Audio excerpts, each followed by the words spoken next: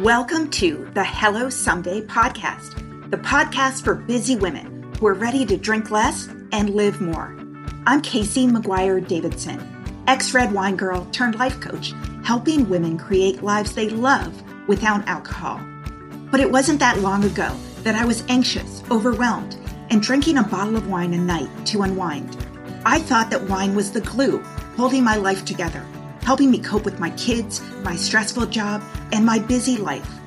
I didn't realize that my love affair with drinking was making me more anxious and less able to manage my responsibilities.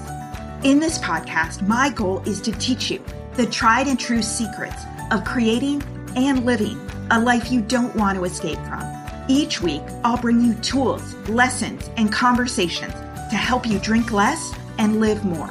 I'll teach you how to navigate our drinking-obsessed culture without a buzz, how to sit with your emotions when you're lonely or angry, frustrated or overwhelmed, how to self-soothe without a drink, and how to turn the decision to stop drinking from your worst-case scenario to the best decision of your life.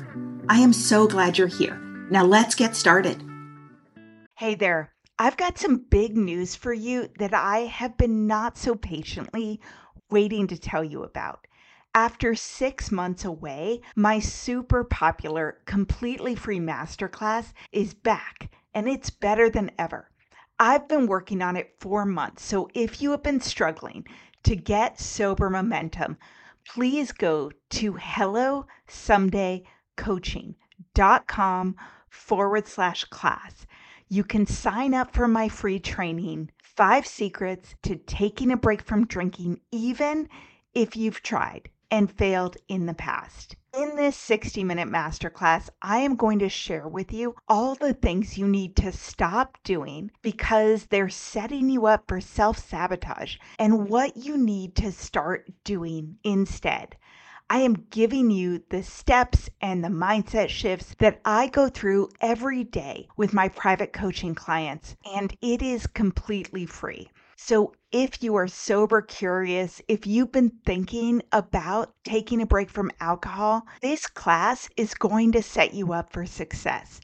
I promise you, it is worth your time. So hit pause on this episode, go to hellosomedaycoaching.com/class and save your seat. Hi there. Today, my guest is Sarah Dean. Sarah is a mindset, a business, and a leadership coach. She is the creator and the host of the Shameless Mom Academy podcast, which is amazing. And it has over 3 million downloads. Her biggest passion is helping women own their space. And after enduring her own identity crisis following the birth of her son, Sarah took her background in psychology, health, and wellness and rebuilt her identity one step at a time. Sarah motivates and inspires women to stop shrinking and start shining. And she is on a mission to inspire women and moms in particular to live bigger, bolder, braver lives every damn day. She is the mom of a 7-year-old son and is one of my favorite people because Sarah and I actually met about 1.5 years ago at an entrepreneur conference down in San Diego. And she sat down next to me at lunch and I had already heard her podcast. So I felt I was meeting a celebrity. I was totally fangirling. And she has been amazing. We both live in Seattle and she actually had me on the Shameless Mom podcast to talk about drinking and over drinking and women in the workplace. So Sarah and I are talking about how to overcome perfectionism and get out of your own way. And I know you're going to get so much out of this podcast episode. So Sarah, welcome. Thank you for having me. I'm so excited. Wasn't it nice when we got to travel to San Diego and that was a thing? It was my first entrepreneur conference. I've been to a couple of recovery conferences, which were amazing, but God, the sun and the speakers and the energy and sitting around the pool, meeting with other people who were there, kick-ass women doing kick-ass things. I loved it. I love it. That was a lifetime ago, and I can't wait to get back to doing those kinds of things. I know. I'm so glad I went before COVID, and I cannot wait to go to the next one. Yes. Yeah, so I'm really excited for this episode because I feel like I have so much to learn and you have so much to teach. And I know the women, lots of women who listen to this podcast are working moms. They're often overachievers or people pleasers or don't take enough time for themselves. And I think perfectionism and getting in your own way is something that is so common. Yes, yes. And I always like to lead with the fact that I am a type A perfectionistic control freak kind of personality type myself. So I very much relate to the things that I speak about. Yeah, like we always teach what we need to learn. Yes, 100%. Yeah. 100%. Yeah. Well, so tell us all about it. Yeah. So I, to your point around what we teach, what we need to learn ourselves, I became an athlete later in life in adulthood. And then I decided that that was like the thing I wanted to tell everyone about. And so I became a trainer and I opened my own gym. And after having my son, I had this, like, as you mentioned in my bio, this identity crisis where I was like, I don't know who I am. I don't know how to move forward in life because I'm not the person I was before I had him, but like, what does that mean? Who am I instead? And how do I figure that out? And so I had to do a lot of work on myself and it took a long time. And what I learned during that time was how under discussed a lot of the stuff around motherhood was. And also that so much of the stuff I was working through was unique to motherhood, but it was also unique to women in terms of the ways that we show up in the world based on how we're conditioned and especially socially conditioned in so many ways. And so I got really interested in what I needed to do to kind of figure out who I was after becoming a mom and then sharing that with other people. And so when I started the podcast, it really was like, well, what do I want to learn about? I'll learn about that and share it with other people. And so I'm always just, like many coaches, I'm like 1 or 2 steps ahead of my clients. I have not figured it all out, but I've definitely figured some things out. I've been working with women in this kind of health, wellness, and life coaching, business coaching setting in various contexts and ways for 18 years now, which is like forever. So I feel like I know a few things, but I'm still figuring out a lot of things. Yeah. I mean, what you were saying about learning about different topics that you want to know about. I mean, that is my favorite thing about having a podcast. And I know you have it too, because it's a little bit like free therapy, free coaching. Like if you're interested in a topic, you find a guest like this topic and just be like, I need to learn about this. This is getting in my way. Tell me everything you know. Yes, yes, yes. So yeah, I totally agree. And I think that it's funny. There's even conversations that I have. So I'm in therapy, not for the first time, but I'm newly in therapy right now and have been for a few months. And literally after like every session, I'm like, I should just go record a podcast episode. But is that weird that if I want to record a podcast episode about my therapy session? But I've learned something new. Let me tell everyone. So, yeah, you should invite your therapist on. I've thought about it. I'm not sure that she's like super savvy to podcasts. I adore her, but I kind of like that I specifically want separate. Yeah. Well, and I specifically was like, I want someone who's like a little bit like maternal, if not grandmotherly. Yeah. Versus like a peer. Yeah. Fair enough. Yes. Yes. Yeah. It's been good. So do you want me to talk a little bit about perfectionism and how that shows up for us? Absolutely. Yeah. Okay. Because this is, I think, so I mentioned that, I mentioned social conditioning, and it's interesting. I know you have a lot of people in your audience who are high achiever kind of people. I'm a high achiever kind of person myself.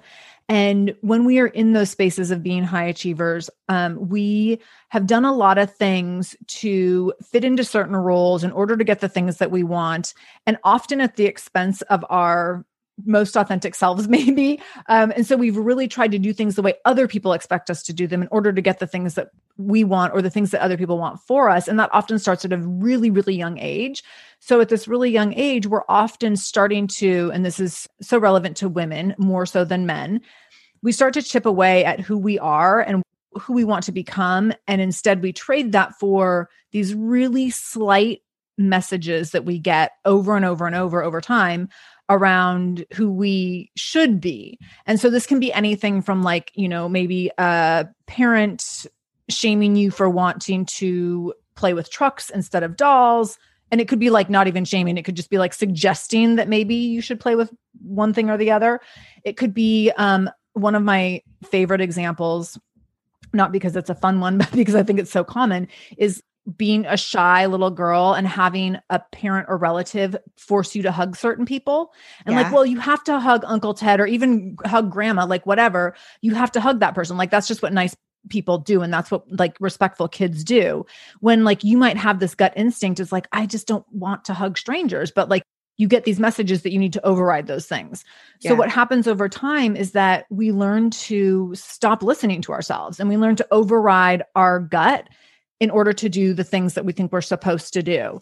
And those supposed to's really add up over the course of decades.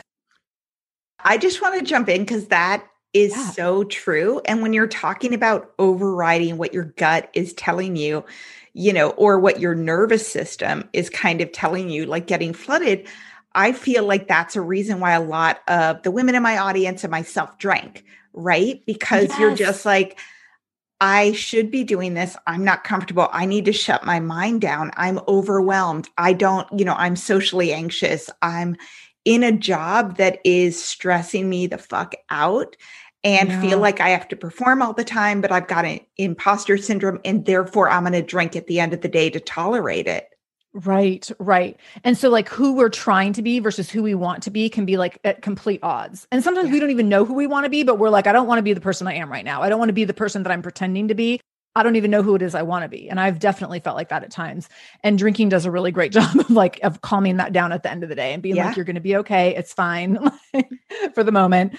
So yeah, absolutely. So I think over time we end up with these very perfectionistic tendencies that really shut down who we are. And what can also happen around that is that we start putting off things that we don't want to do or things that we think might seem hard, or especially if we have anxious tendencies, we put things off and because we're like, I have analysis paralysis. I don't even know where to get started. I don't know what the first right step is. I don't even know if this is the right direction for me.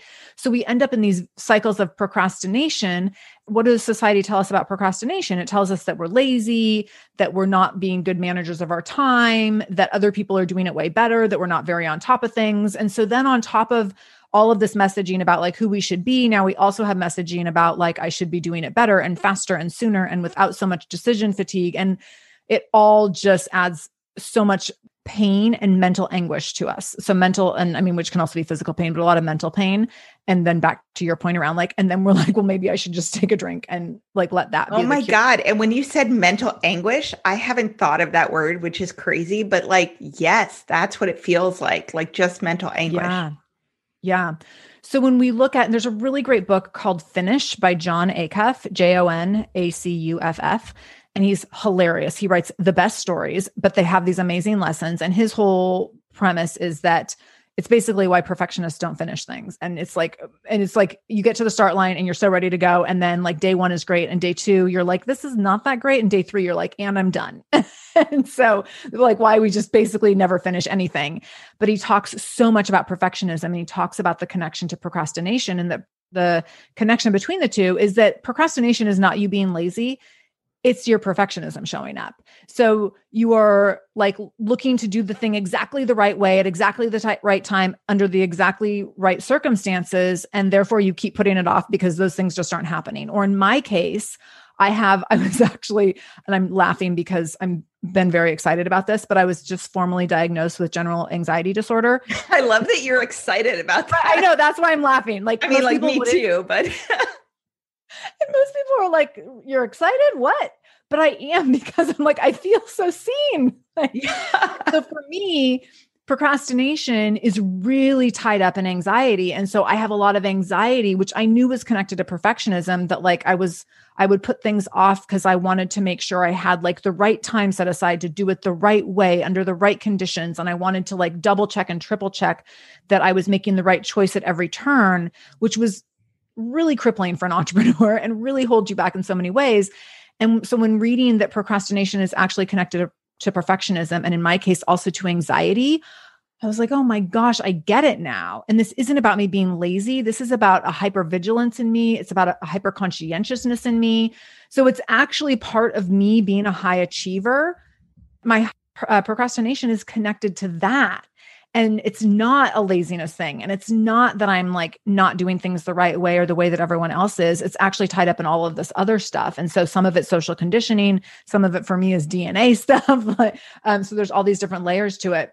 So if we can let ourselves off the hook with overanalyzing procrastination and perfectionism for that matter, we can start to peel back the ways that we are getting in our own way and then look at like, how can we stop getting in our own way? So yeah, that's the beginning. That's amazing. I mean, everything you were saying was totally resonating with me. And I completely like call myself a gold star girl. Like I like the pats on the head. I like the positive 100% reinforcement. I like, and that was kind of an issue where I wanted to please so desperately any boss I had that I would run myself ragged and not even check in with myself if this is what I wanted to do because I was so focused on getting the A.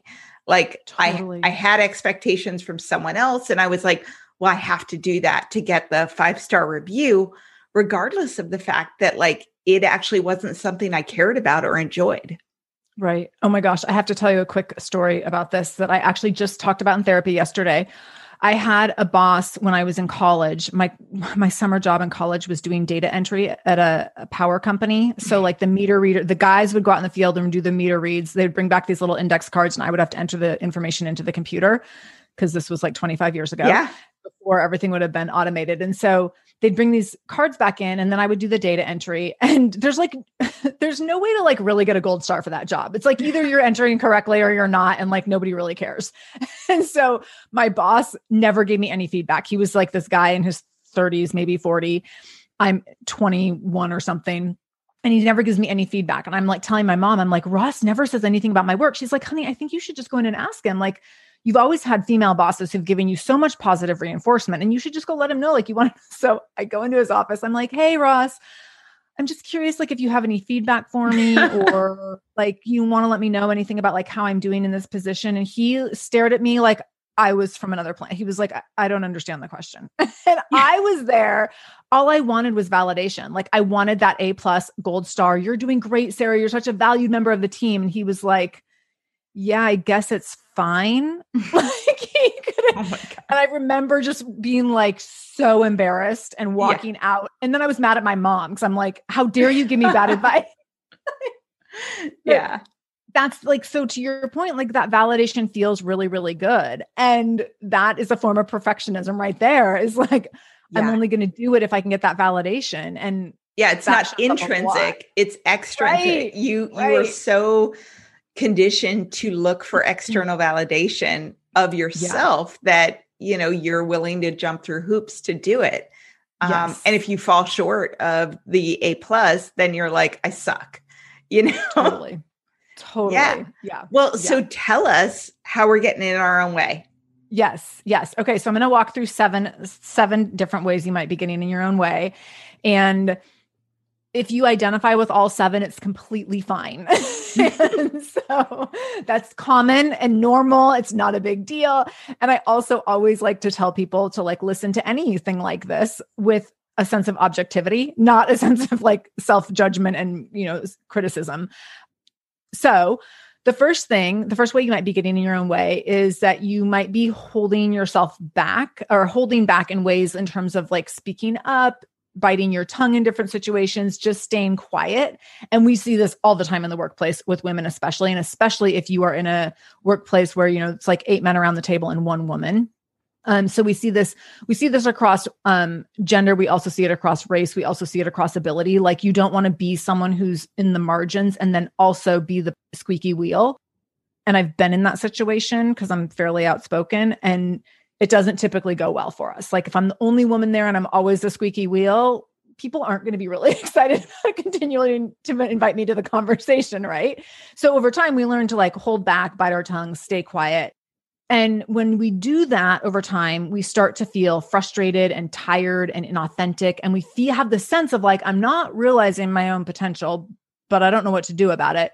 You might also be really jealous of other people who are doing what you want to do. You're like, eyeing people and in this comparison trap of, well, they're over there doing the thing, but like I'm over here and I don't know how to break out, or I don't know how to step into a place where I'm using my voice more effectively or more loudly. You also might have a lack of pride around your work or around the space that you take up in different areas of your life. And this can happen. I use the example of work, but this can happen in marriages. This can happen in relationships with your parents. This can happen in relationships with your children. I mean, this happens in a lot of different ways. So the truth about this, when we're doing this, is that you have to get to a place of recognizing that everything that you need is inside of you, and other people are actually waiting for you to break out and share yourself with the world. And when you do that, a couple things can happen. So either people are going to be really excited and they're going to be like, holy cow, we've been waiting to hear this from you for years. And they're going to mirror to you the energy that you just shared. And that will be validating, first of all. And it will also give you permission to show up that way again. And so all of that is really great. It becomes a cycle of like, now I can speak my mind, or I know where it's safe to speak up or stand out or what have you. The other thing that can happen is that there might be people that are threatened when you do that. And so they might either dismiss you, or they might treat you in a way that feels a little abrupt because they're maybe taken aback, or they just don't know how to like handle a woman with an opinion, or whatever the case may be. Or they don't know how to handle a new dynamic in your relationship. So like in a marriage, for example, if something like this were to happen, all of a sudden the partner is going to be like, hold on, like, wait a minute. I don't know how to react to you because now you're being like this new version of yourself. And what is even happening? What's important about that is that no matter what the outcome, it's really important that you take that chance. And it can be in a gentle way. It doesn't need to be like all of a sudden shouting from the rooftops, but in a gentle way, using your voice in different ways and not holding yourself back. Because even if hard, embarrassing, uncomfortable, weird things happen, you find out who other people are and how they're willing to show up for you. And so often what happens is people are like really positive and supportive. But if that's not the case, and I've had this totally not be the case, and when I, for a short time, worked corporate, I worked in the psychiatric hospital, and the CEO, anytime I tried to shrink, the CEO was like very not into me having an opinion about anything. Yeah. And what became clear over time is anytime I would take the chance and take the risk to say something, and he would try to shut me down, or he would bring in HR to like try to put me in my place. As much as that was awful, it was also really important for that to happen so that I could see this is not the right place for me. Yeah. This is not where I'm supposed to be. And this company's core values are not in alignment with my core values. So while that's hard and painful, better to find it out sooner than later, rather than sitting in this place where I can't be who I am meant to be and be the best service to others, meaning like patients in a psychiatric hospital, because the management at this company and even at the CEO level is actually not aligned with how I think humans are supposed to be treated. And that was important for me to find out. Well, and that's sort of, I love the question of not why is this happening to me, but how is this happening for me? Yes. And even when really tough stuff happens, like maybe that guy had to be enough of a dick for you to be pushed out, to say that, okay, this is so obvious that I'm not going to tolerate this anymore. And I've had that happen in my life too. And totally, it's really unfortunate, but I feel like even when bad stuff happens, it's happening for a reason, whether it's uncomfortable or not, because the status quo is no longer acceptable. Right. And that's valuable to know. And we often tiptoe around that because we're like, oh, but then like I'll have to make it better or fix it or figure out another solution or find another job or whatever. Well, but the alternative is like, you're going to stay in this really crappy position and feel like crap about yourself. And like, you got to decide like which hard is better, choose your hard or choose your pain. When you talk about social conditioning though, as children, as women, I mean, I know I was certainly encouraged or got positive reinforcement from being a people pleaser, from not causing conflict, from not requiring too much of other people. Right. Yes. And so that's something that's really hard to overcome because you're so conditioned to take stuff and like go along and get along and make the best of it and bend over backwards to excuse other people's behavior and make it emotionally okay. That it's really difficult. Like it takes courage and it's very uncomfortable. Yeah. Yeah. I'm, not to derail where we're going with our list here, but this example actually will come up. I just thought of it and I think it's relevant to a couple of different things I'm going to follow up with. So I'll share. I actually was just recently asked to be co-chair on the school commission at my son's school. And my son goes to a Catholic school and I am a very bad Catholic and very much at odds with many things that the Catholic Church teaches and stands for, so people might wonder why I send him to a Catholic school. And that's a whole nother conversation. But when I got this invitation, would you want to be the co-chair for the school commission?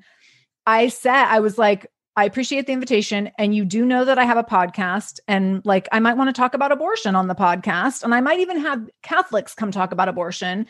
And you have to be okay with that. And also you have to know that I have a lot of opinions and I say them out loud and people don't always like them. And like, I literally went through like, here's all the ways I'm going to take up space if I step into this role. And are you all cool with that? And so the dad who asked me, he's like, I love this. And I said, great. I want you to go talk to the principal and the vice principal and make sure that they're also okay with it before we move further with this conversation. Cause like everybody needs to know that Sarah's going to come in and take up some space if she's. Well, by the way, the things that you said, if they said yes, that is clearly a Seattle Catholic school. Totally. Seattle is like so progressive, which I love. Right. But, yeah, I'm not sure that would have been not kosher, but flown anywhere else. Totally. Well, and he even said, he's like, we could like position ourselves as like the Catholic school in Seattle that's like most invested in social justice. And I was like, oh my God, you're speaking my love language. Yes. So it was a really fun conversation, but a really great example of like me knowing at age 45, like, I'm not going to tiptoe around anything. Like, here's how I show up. If you're ready for me, great. And if you're not, fine. Like, I will find somewhere else to My favorite quote, a different one is, which I have to embrace. Like I always say I'm a recovering people pleaser, Totally. is you're going to be too much for some people. Those aren't your people. Exactly. And I've spent the first couple of years at my son's school thinking like I'm not the right person in this environment. Like I'm going to just sit back and be quiet because I don't want to ruffle feathers. And then a couple of little things happened where I was like, I'm ready to ruffle some feathers now. And then this year I'm like, I'm ready to go all in on ruffling. Yeah. And I love the school. But we're just in a time in life and culture where like some feathers need to be ruffled. Yes. And so, yeah. Okay. So number 2, the second way people might be getting in their own way is being the person other people want you to be, or being the person that you think other people want you to be. And so this goes back to that cultural conditioning. And when we are in this place, we feel exhausted from performing. So burnout is high. And burnout it's like 2 layers. It's like we're exhausted from doing the work, but we're also exhausted from like performing in a way that is not us. We also are probably going to feel resentful, probably full of regret, maybe annoyed, maybe even angry. And we're trying to temper that all the time. And that over time creates back to mental anguish. Like that is mental anguish over time. And so we often see this shows up in ways where we're staying in a bubble or a shell that doesn't allow us to shine. And so this can happen when we're settling in a job, or sometimes in a job where we've outgrown it, but we don't know what's next. And so we just get stuck there. This can happen in a marriage where we've outgrown it and we don't know what's next, or in a friendship where we've outgrown it. I know that I went through a phase in young adulthood where like some of my friends from earlier in my life, like around high school-ish, just were like not the right fit anymore, and not in a bad way, but they just weren't the right fit. And I remember like continually trying to make things work and like try to find common ground. And every time it just felt like this mismatch. And over time I had to, from an objective standpoint, be like, I'm just exhausted from performing. Like this is not working for me. And it's also taking away from where I can be putting energy in other places as well. And so I was in this bubble that didn't allow me to shine. And I had to kind of just over time, let those relationships kind of drift to the wayside so that I could make space for ones that were better. Another way that you might be showing up in this way, or being the person that you think other people want you to be, is that you're keeping things really predictable and comfortable at your own expense. So we often think like staying in our comfort zone we think that that's the easy choice. So we're like, I'm just going to stay here for a little while longer and like, I'll do the scary thing in a year or whatever. But we don't realize is that staying in our comfort zone, it's actually completely exhausting, because staying in your comfort zone, it's not stimulating you. It's not exciting you. It's not giving you, for most of us, it's not giving you, now don't get me wrong. Like if you are home with a new baby and you need to like be focusing on growing a human and making sure they're alive, stay in your comfort zone.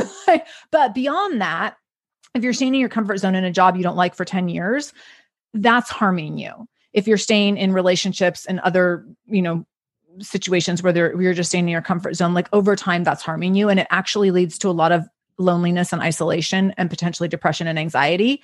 And so getting out of your comfort zone is actually really important for your health and your mental health and for your long-term growth trajectory, whatever that looks like. That doesn't mean that you need to be like shooting for the biggest stars in the sky to like reach for huge goals. It just means like doing some things in a new direction here and there.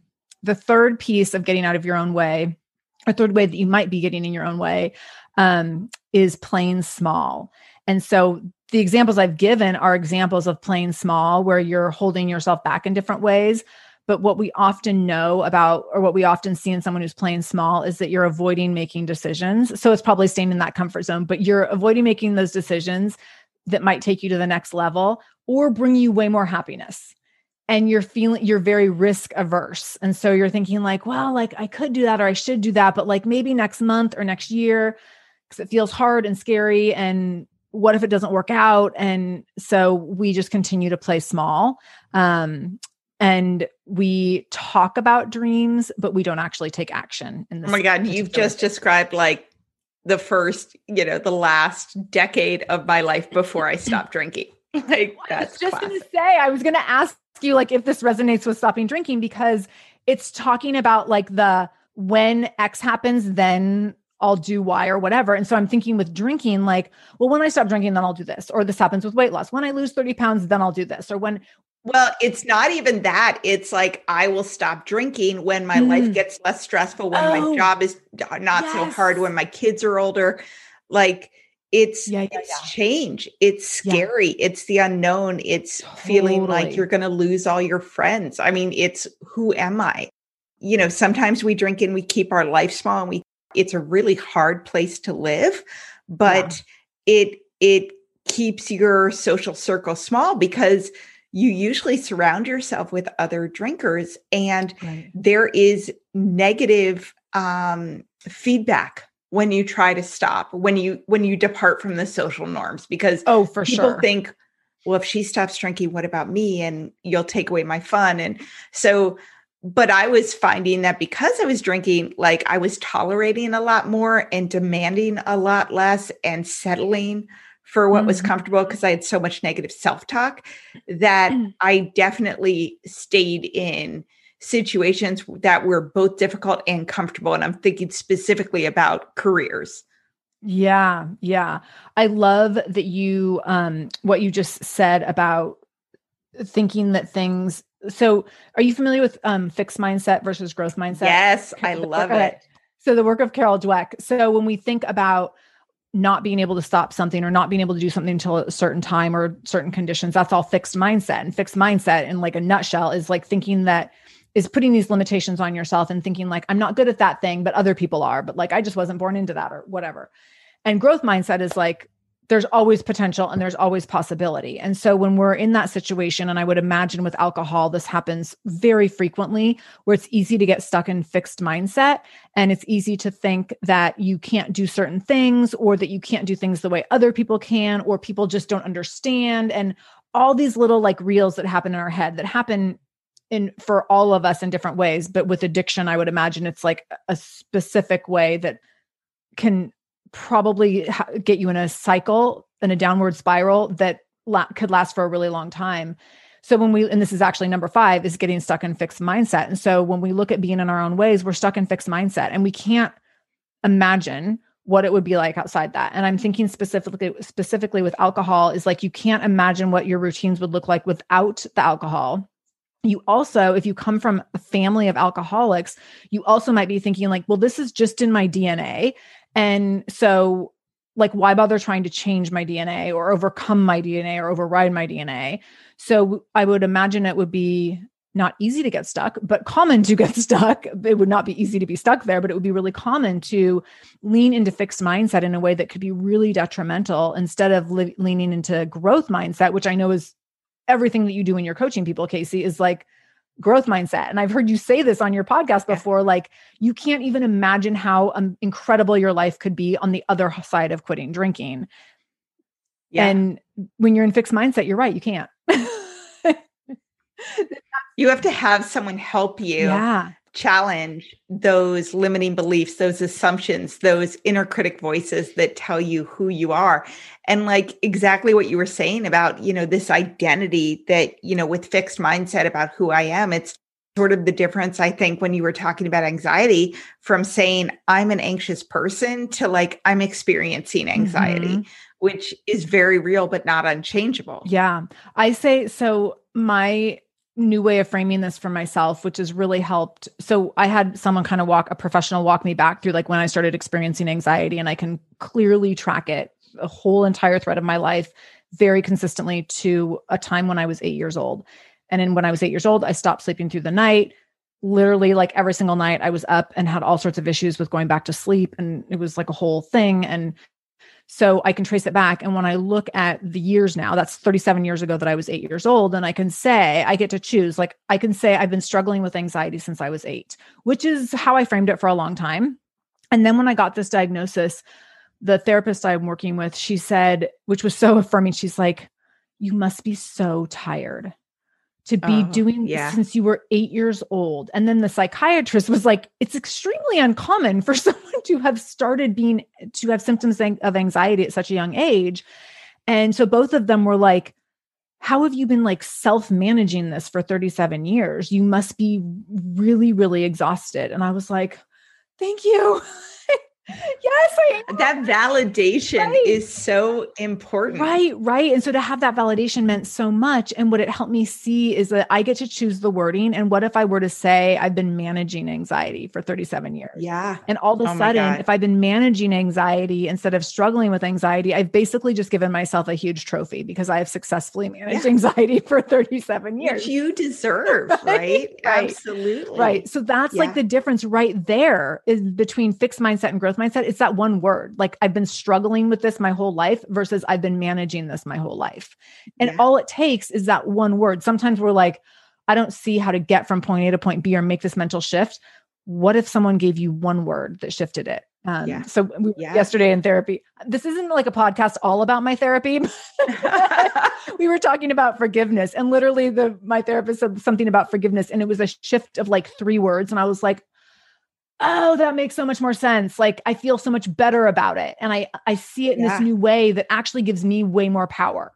And so it's just that little shift. I had another example that was it just popped into my mind. Like one of the things I hate is when women tell themselves, I used to drink a bottle and half a wine a night.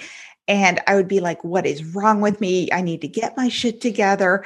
Like, what the fuck? You have no discipline. Right. Why can everybody else deal with this? And, you can't. Why can everyone else cope with life? And now when I work with women, I was like, that is bullshit that you're not disciplined or a hard worker or whatever. Like, do you know how fucking hard it is to go to work and have kids and be a Gold Star girl and drink it's like a bottle of wine a night? Yes. Like you've been making it so much harder on yourself than you need to, but you basically have been running a marathon with a ball and chain tied to your ankle. Yes. So, living and achieving and drinking is hard. Getting sober is hard, but like choose your heart, because in one way it gets easier as time goes on, but it's just about that mindset as opposed to being like, get your shit together. What the fuck is wrong with you? Why do you have no discipline? It's like, dude, you have been climbing a mountain and rolling a boulder up a hill and holding on to that forever. Totally. Like, why don't you apply that discipline that you have to something that is not going to weigh you down? Yeah, absolutely. Absolutely. Yeah. I think that makes so much sense. And it's crazy how everything is just a reframe away. But when you're in a really hard spot, you're like, no, it's more than that. You're like, no, that can't be right. Well, part of this is like our minds are our own worst enemy Yes. if you don't get an external perspective and do some work. Right. Yeah. So number 6, which I love because we're our own worst enemies. So women in particular are very guilty of this one. So number 6, the 6th way that we get in our own way is being the gatekeeper of tasks and roles so that no one else can help you. And so, oh my God. Yeah. Every woman I know, right? Yes. And I am so guilty of this. Like, no, I got it. And this actually, when my husband and I were dating, I said something about, I was like, how come you never surprise me and make me dinner? And he's like, oh my God.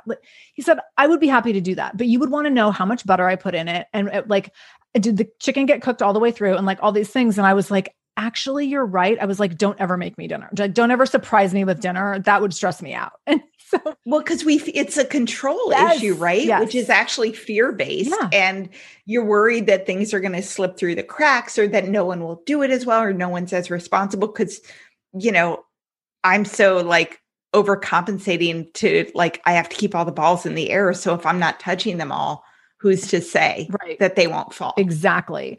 And so what's happening when you're doing that, the way that you're standing in your own way is, first of all, you're holding on to all this information so that you're responsible for managing and micromanaging it, which goes back to like just being exhausted.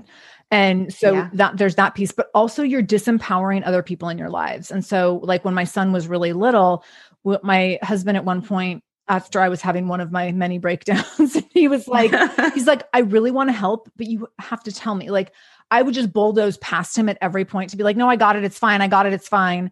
But also like always really annoyed that I was the one like having to be, I got it. It's fine. He's like, but you don't have to be that way. Like you are the one choosing to be that way.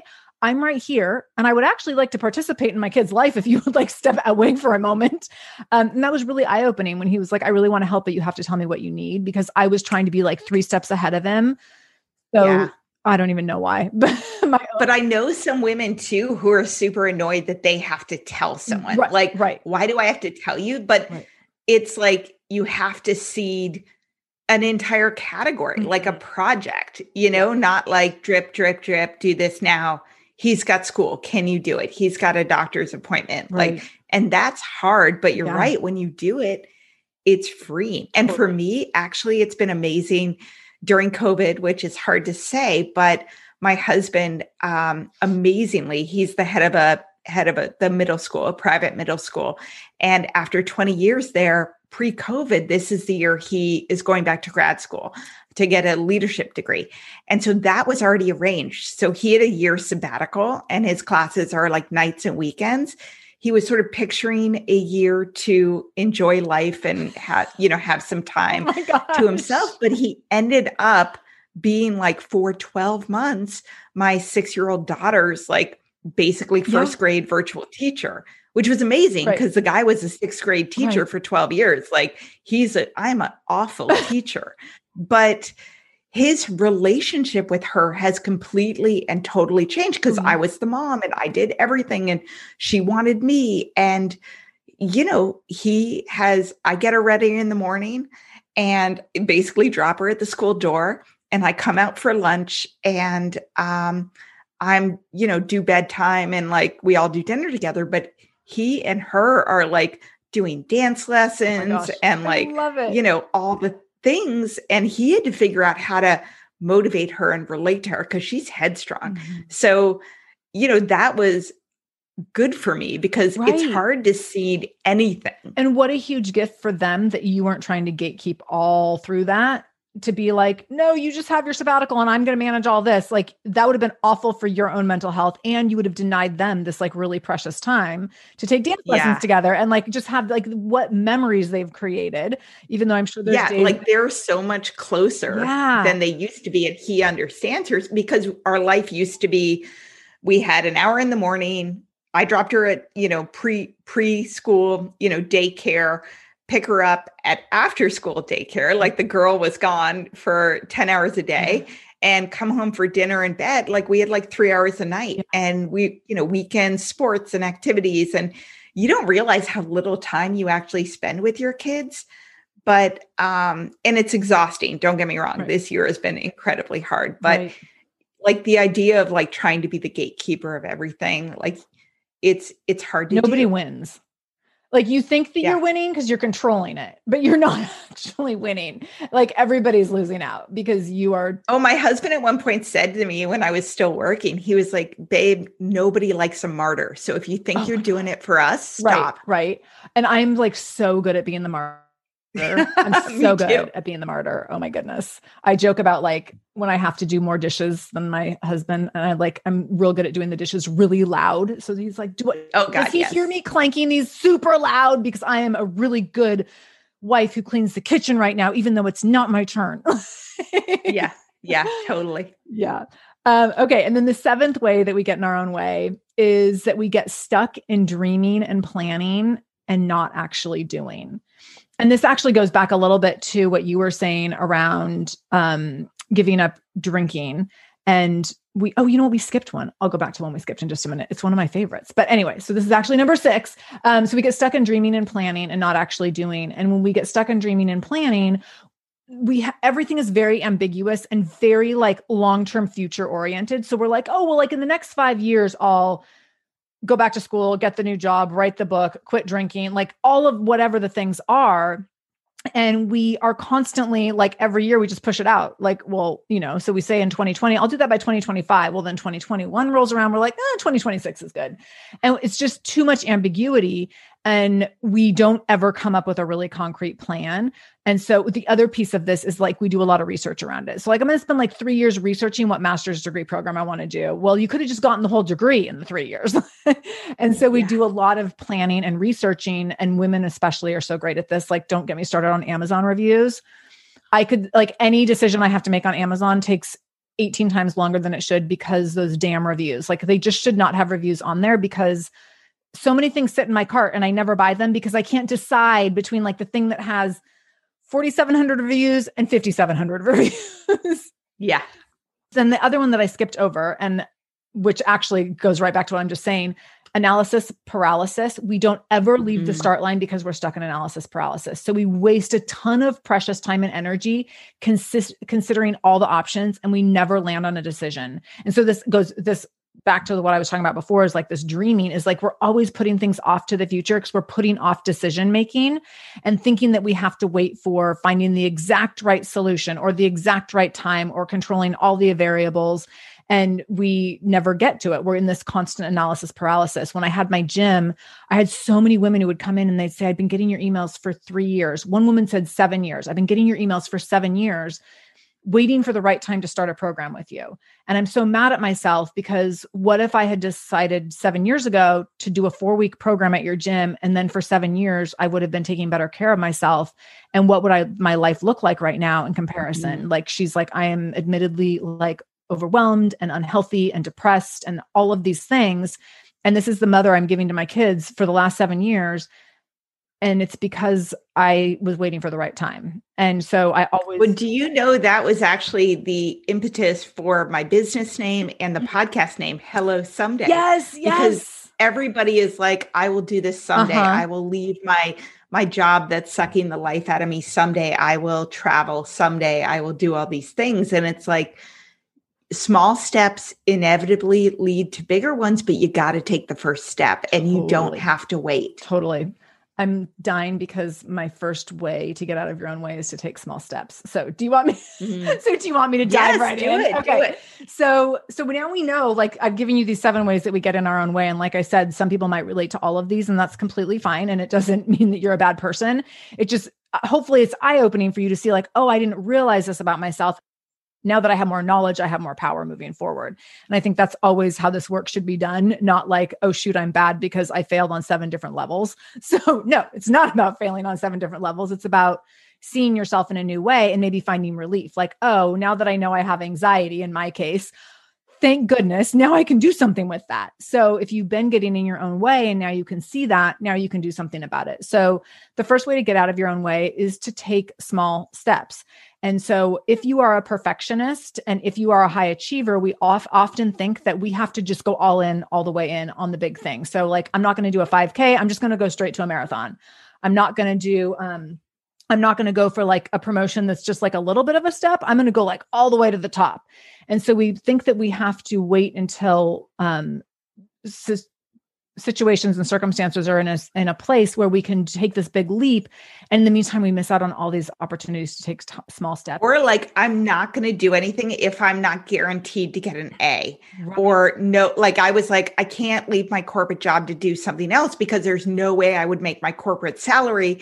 And therefore, like all these limiting beliefs that it is impossible. Yeah. So I hear you. You're like, but I know I don't like this, but I don't know what the solution is. And so I'm going to do nothing until I figure out the like gold star plan. Yes. That is fail proof, right? So many of my business coaching clients have that is like their biggest holdup, where they're like, a lot of them still have a full-time or part-time kind of traditional or corporate job. And they're very much like, well, until I've replaced this entire income, or until I've figured out how to replace my healthcare costs, which don't get me wrong. Like, I think those are important. It's important to be able to cover your healthcare costs. But also when you're doing that, you get stuck in this place where you aren't making space for your future. And so you need to be making space for your future, and taking small steps is exactly how you do that. And in taking small steps, a lot of things find their way off of your plate because you've taken that small step to bring something new onto the plate, or create a new opportunity for yourself.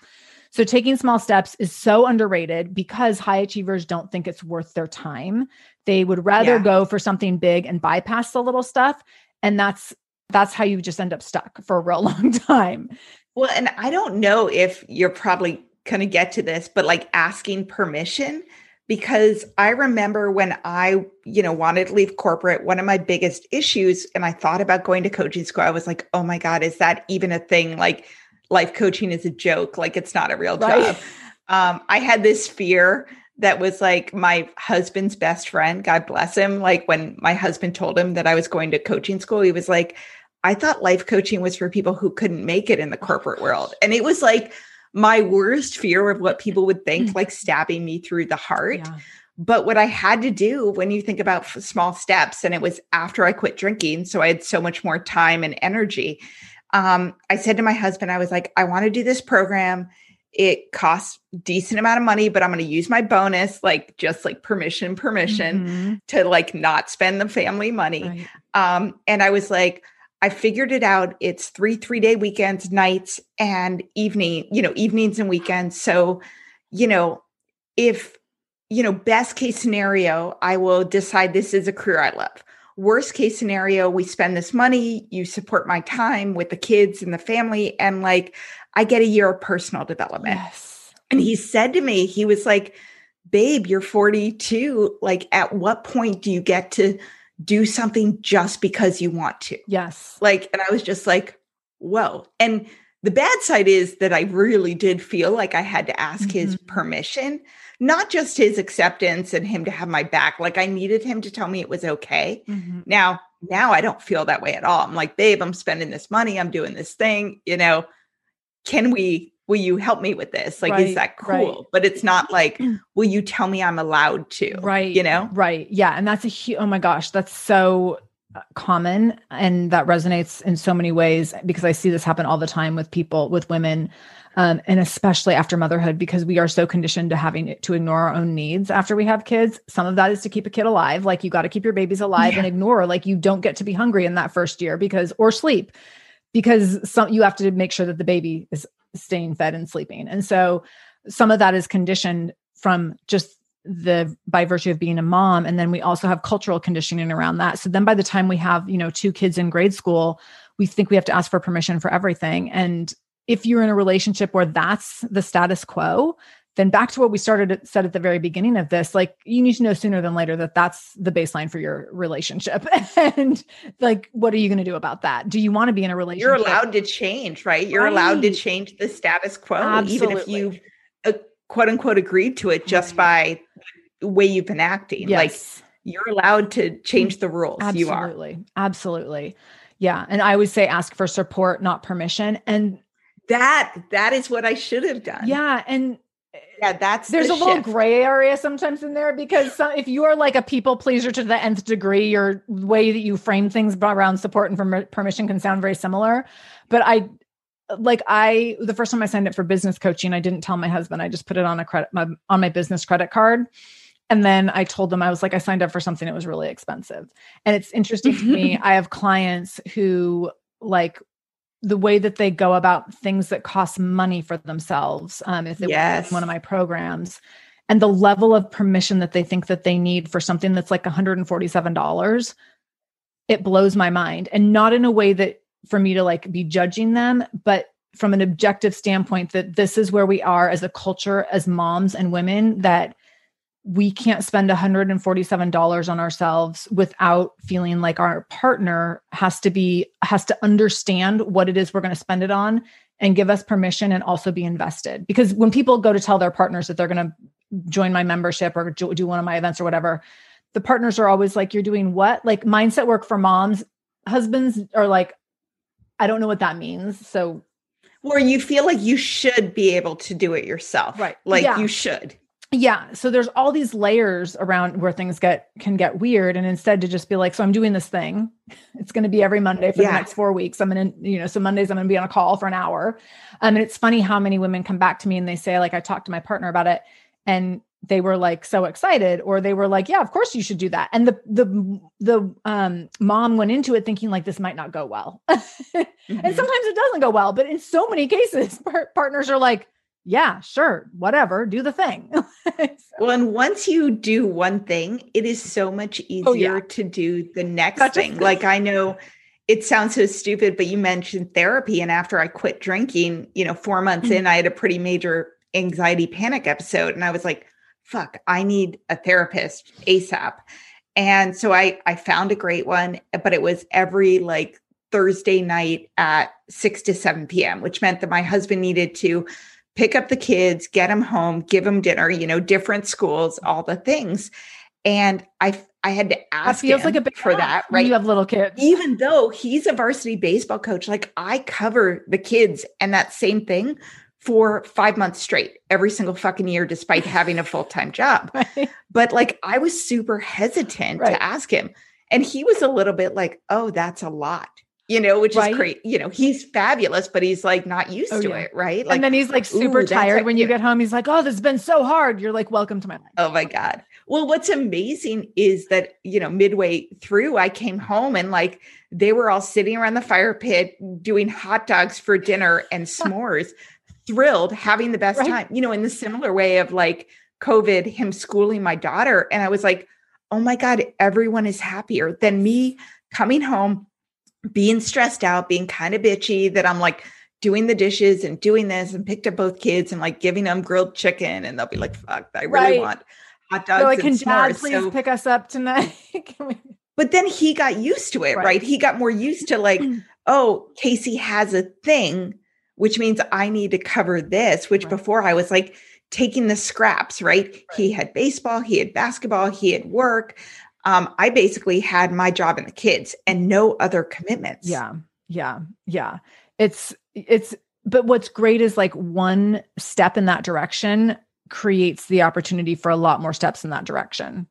And so like once you do it once, it opens the door to a whole new level of seeking support versus permission and like having more independence and autonomy around decision-making, which can be really great.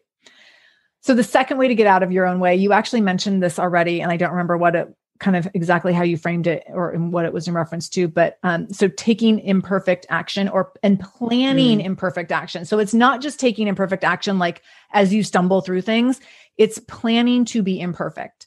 Brooke Castillo, she has a podcast called The Life Coach School, and she talks about doing B- work. So planning to do B- work. So if you're a high achiever or a perfectionist, we only plan to do A+ work. Like we are only going to do the thing we can get an A+ on, and we would also like to do extra credit. So to plan for doing B- work, like if you're listening and you are an A+ person, you're already having a panic attack about doing B- work. But what happens is when we are always working to do A+ work, we do a fraction of the things we would otherwise do. And if you look at like, a growth chart, we would have this like very slow growth and also a very like low level of growth. And if you are doing B- work, you have this trajectory that's an upward trend and a forward trend at the same time. That's not to say there's not going to be some bumps along the way and you might dip down into a little valley at times, but overall there will be this forward momentum and an upward trend in your growth and in whatever direction you're going, whatever growth, whatever area you're looking for growth in. And so what if you could plan for imperfect action instead of just accepting imperfect action when you have, like, you can't, circumstances get out of your control and that's just the best you can do in that moment. So if you're planning for imperfect action, I'll give the example of when I started my podcast. Before I had my son, I had been doing, I had a blog and I loved blogging. It was like great. I actually like writing when I have time for it. But after my son was born, I was running my gym full time. I wanted to start this podcast for moms. And I wanted to start something for moms, but I didn't know if I should do a blog or a podcast. And so when I started thinking about, should I do the blog or the podcast, I thought, I know my tendency in blogging, I'm going to get real perfectionistic again. So I'm going to write a blog post and then I'm going to spend 3 days editing it. And then 3 days later, I'm going to like send it to my mom and I'm going to ask her to edit it. And then it's going to be like 3 weeks have passed and I still haven't put up the blog post. With a podcast, I know that I can pick a topic. I can pick 3 things to talk about as like kind of like bullet points under that topic. And I can push record and I can be done in 30 minutes and I can send it to someone to edit it and do production for me. And that's 30 minutes of my time, maybe an extra 10 minutes, 20 minutes of planning, like around the topic, unless I need to do some extensive research. So maybe an hour of my time versus hours and hours and weeks for one blog post. So it became clear to me, okay, I'm going to do B- work. Like, this is not me saying I can do a perfect podcast episode in 30 to 60 minutes. This is me saying, I know that I can get this done and get it submitted and just have it off my plate in a fraction of the time. It will not be perfect. And therefore, this is the right thing for me to do, because now as we are approaching our 5th year anniversary and I'm at 527 episodes of the podcast, thank God for B- work. Because I could also— That's amazing. Thank you. And I could also have a blog that's 5 years old with like 37 blog posts. And so, you know, like it would have been a fraction of the amount in the same amount of time. So where can you plan for imperfect action so that you are planning to not get in your own way? You are planning to do something not to the A+ degree and not to get extra credit on it, but to keep moving and keep growing and keep getting better, and not getting better for the sake of making things perfect, but getting better to serve people better or to enjoy your life more or to just grow in different ways and try new things and all of whatever getting better, quote unquote, means to you. The third way to get out of your own way is to get curious. And so when you find yourself stuck, asking yourself, why do I think I can't do that? Or why do I think someone else is more worthy? Or what's the worst that could happen if I did this? And so I'll use the example of myself in skiing. You've probably seen some of my posts. So I've learned to ski as an adult. And I'm very scared of heights. I'm very scared of momentum. I'm very scared of mountains in general. Like, there is nothing about me that is cut out for mountain sports. And my husband, this is my 3rd season skiing. And my husband recently has been like, I just want you to know that I just think it's really great that you have decided to stick with this, because it's really not, and he worded it really kindly, but he's like, this is like not what you were made for. And you keep making yourself do it. Not very good. Is that what he's trying to say? That I'm not very good. It's that I'm just so scared of it that it's like not always enjoyable. I only enjoy it when it's done. So like every Saturday morning, instead of being like, oh, it's ski day, I'm like, I cannot wait to be home and safe and alive. My only goal is to live through it. And so he's like, it's really impressive that you get up week after week after week for the 3rd year in a row now doing this, when your like main goal is just to live, like not to enjoy it, not even to care really if you get better, but like you just want to live. And so luckily, as I'm working through my anxiety, it's getting a little bit better. And I've gotten a lot more confidence as I've gotten a little bit better with my skills, but I've had to get really curious. Like, why is this important to me? And why does this matter? Yeah. Why do I think that I shouldn't be doing this? Or why does it matter that my son is like, I can't wait for you to do black diamond runs. And I'm like, I'm never doing black diamond runs.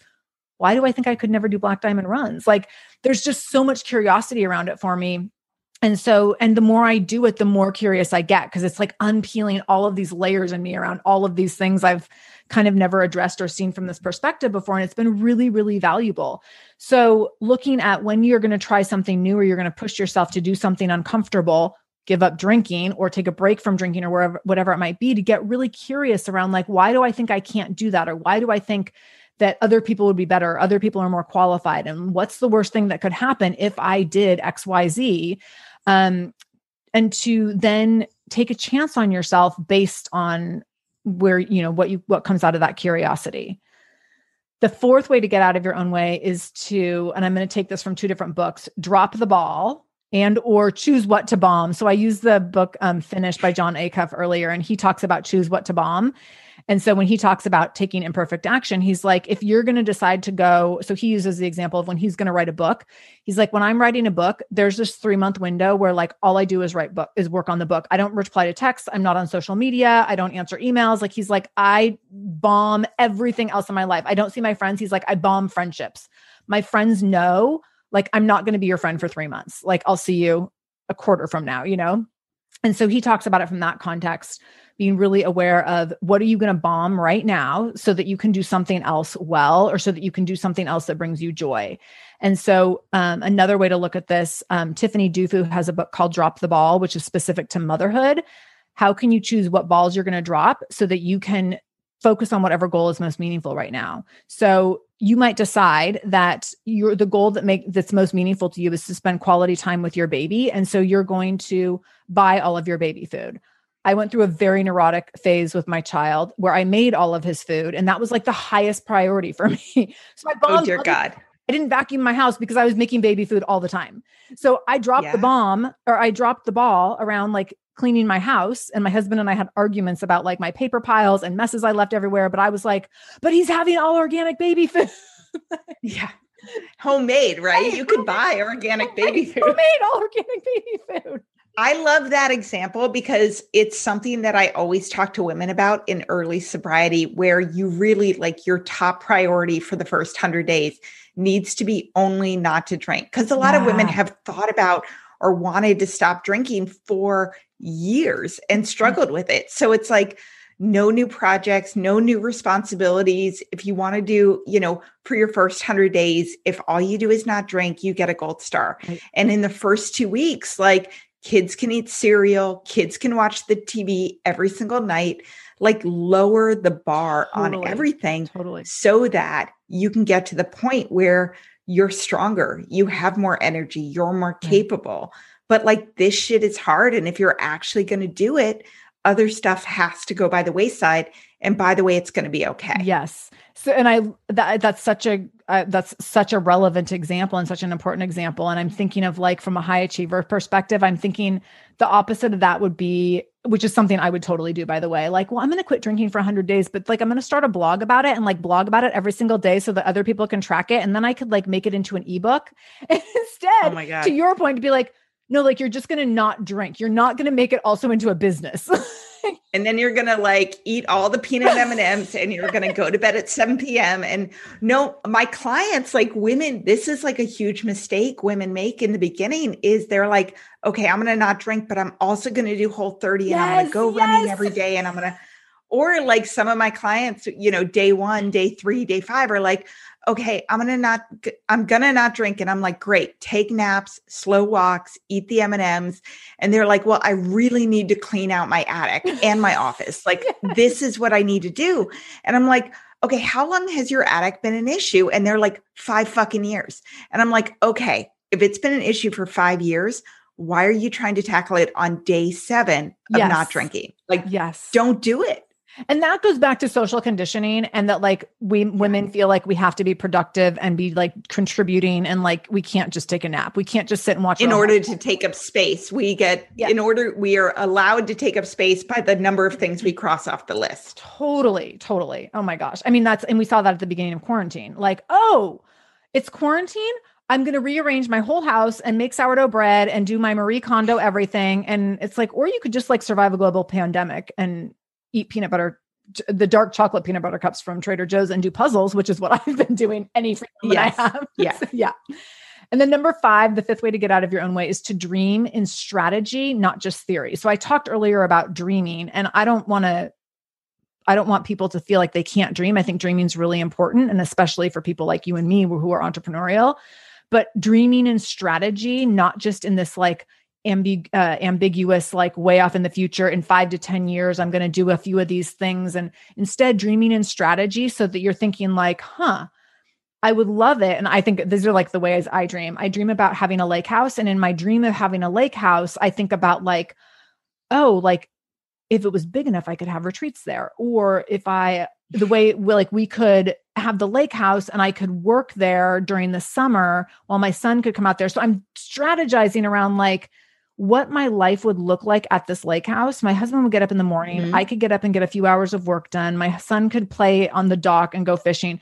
And I'm dreaming in like these really concrete ways. So I'm not thinking like in 10 to 15 years, I want to get a lake house. I'm thinking, what does my life look like with that lake house? And what are some things I can be doing now? So if I want that lake house in the next couple of years, I probably should look at like, what are we doing with asset management now? Or what does this mean for my business right now in terms of like revenue goals? Or so like thinking now about what needs to be happening and what the dream looks like in reality versus having this really kind of more far-fetched like vision board. I don't want to poo-poo vision boards. I'm totally a fan of vision boards as well.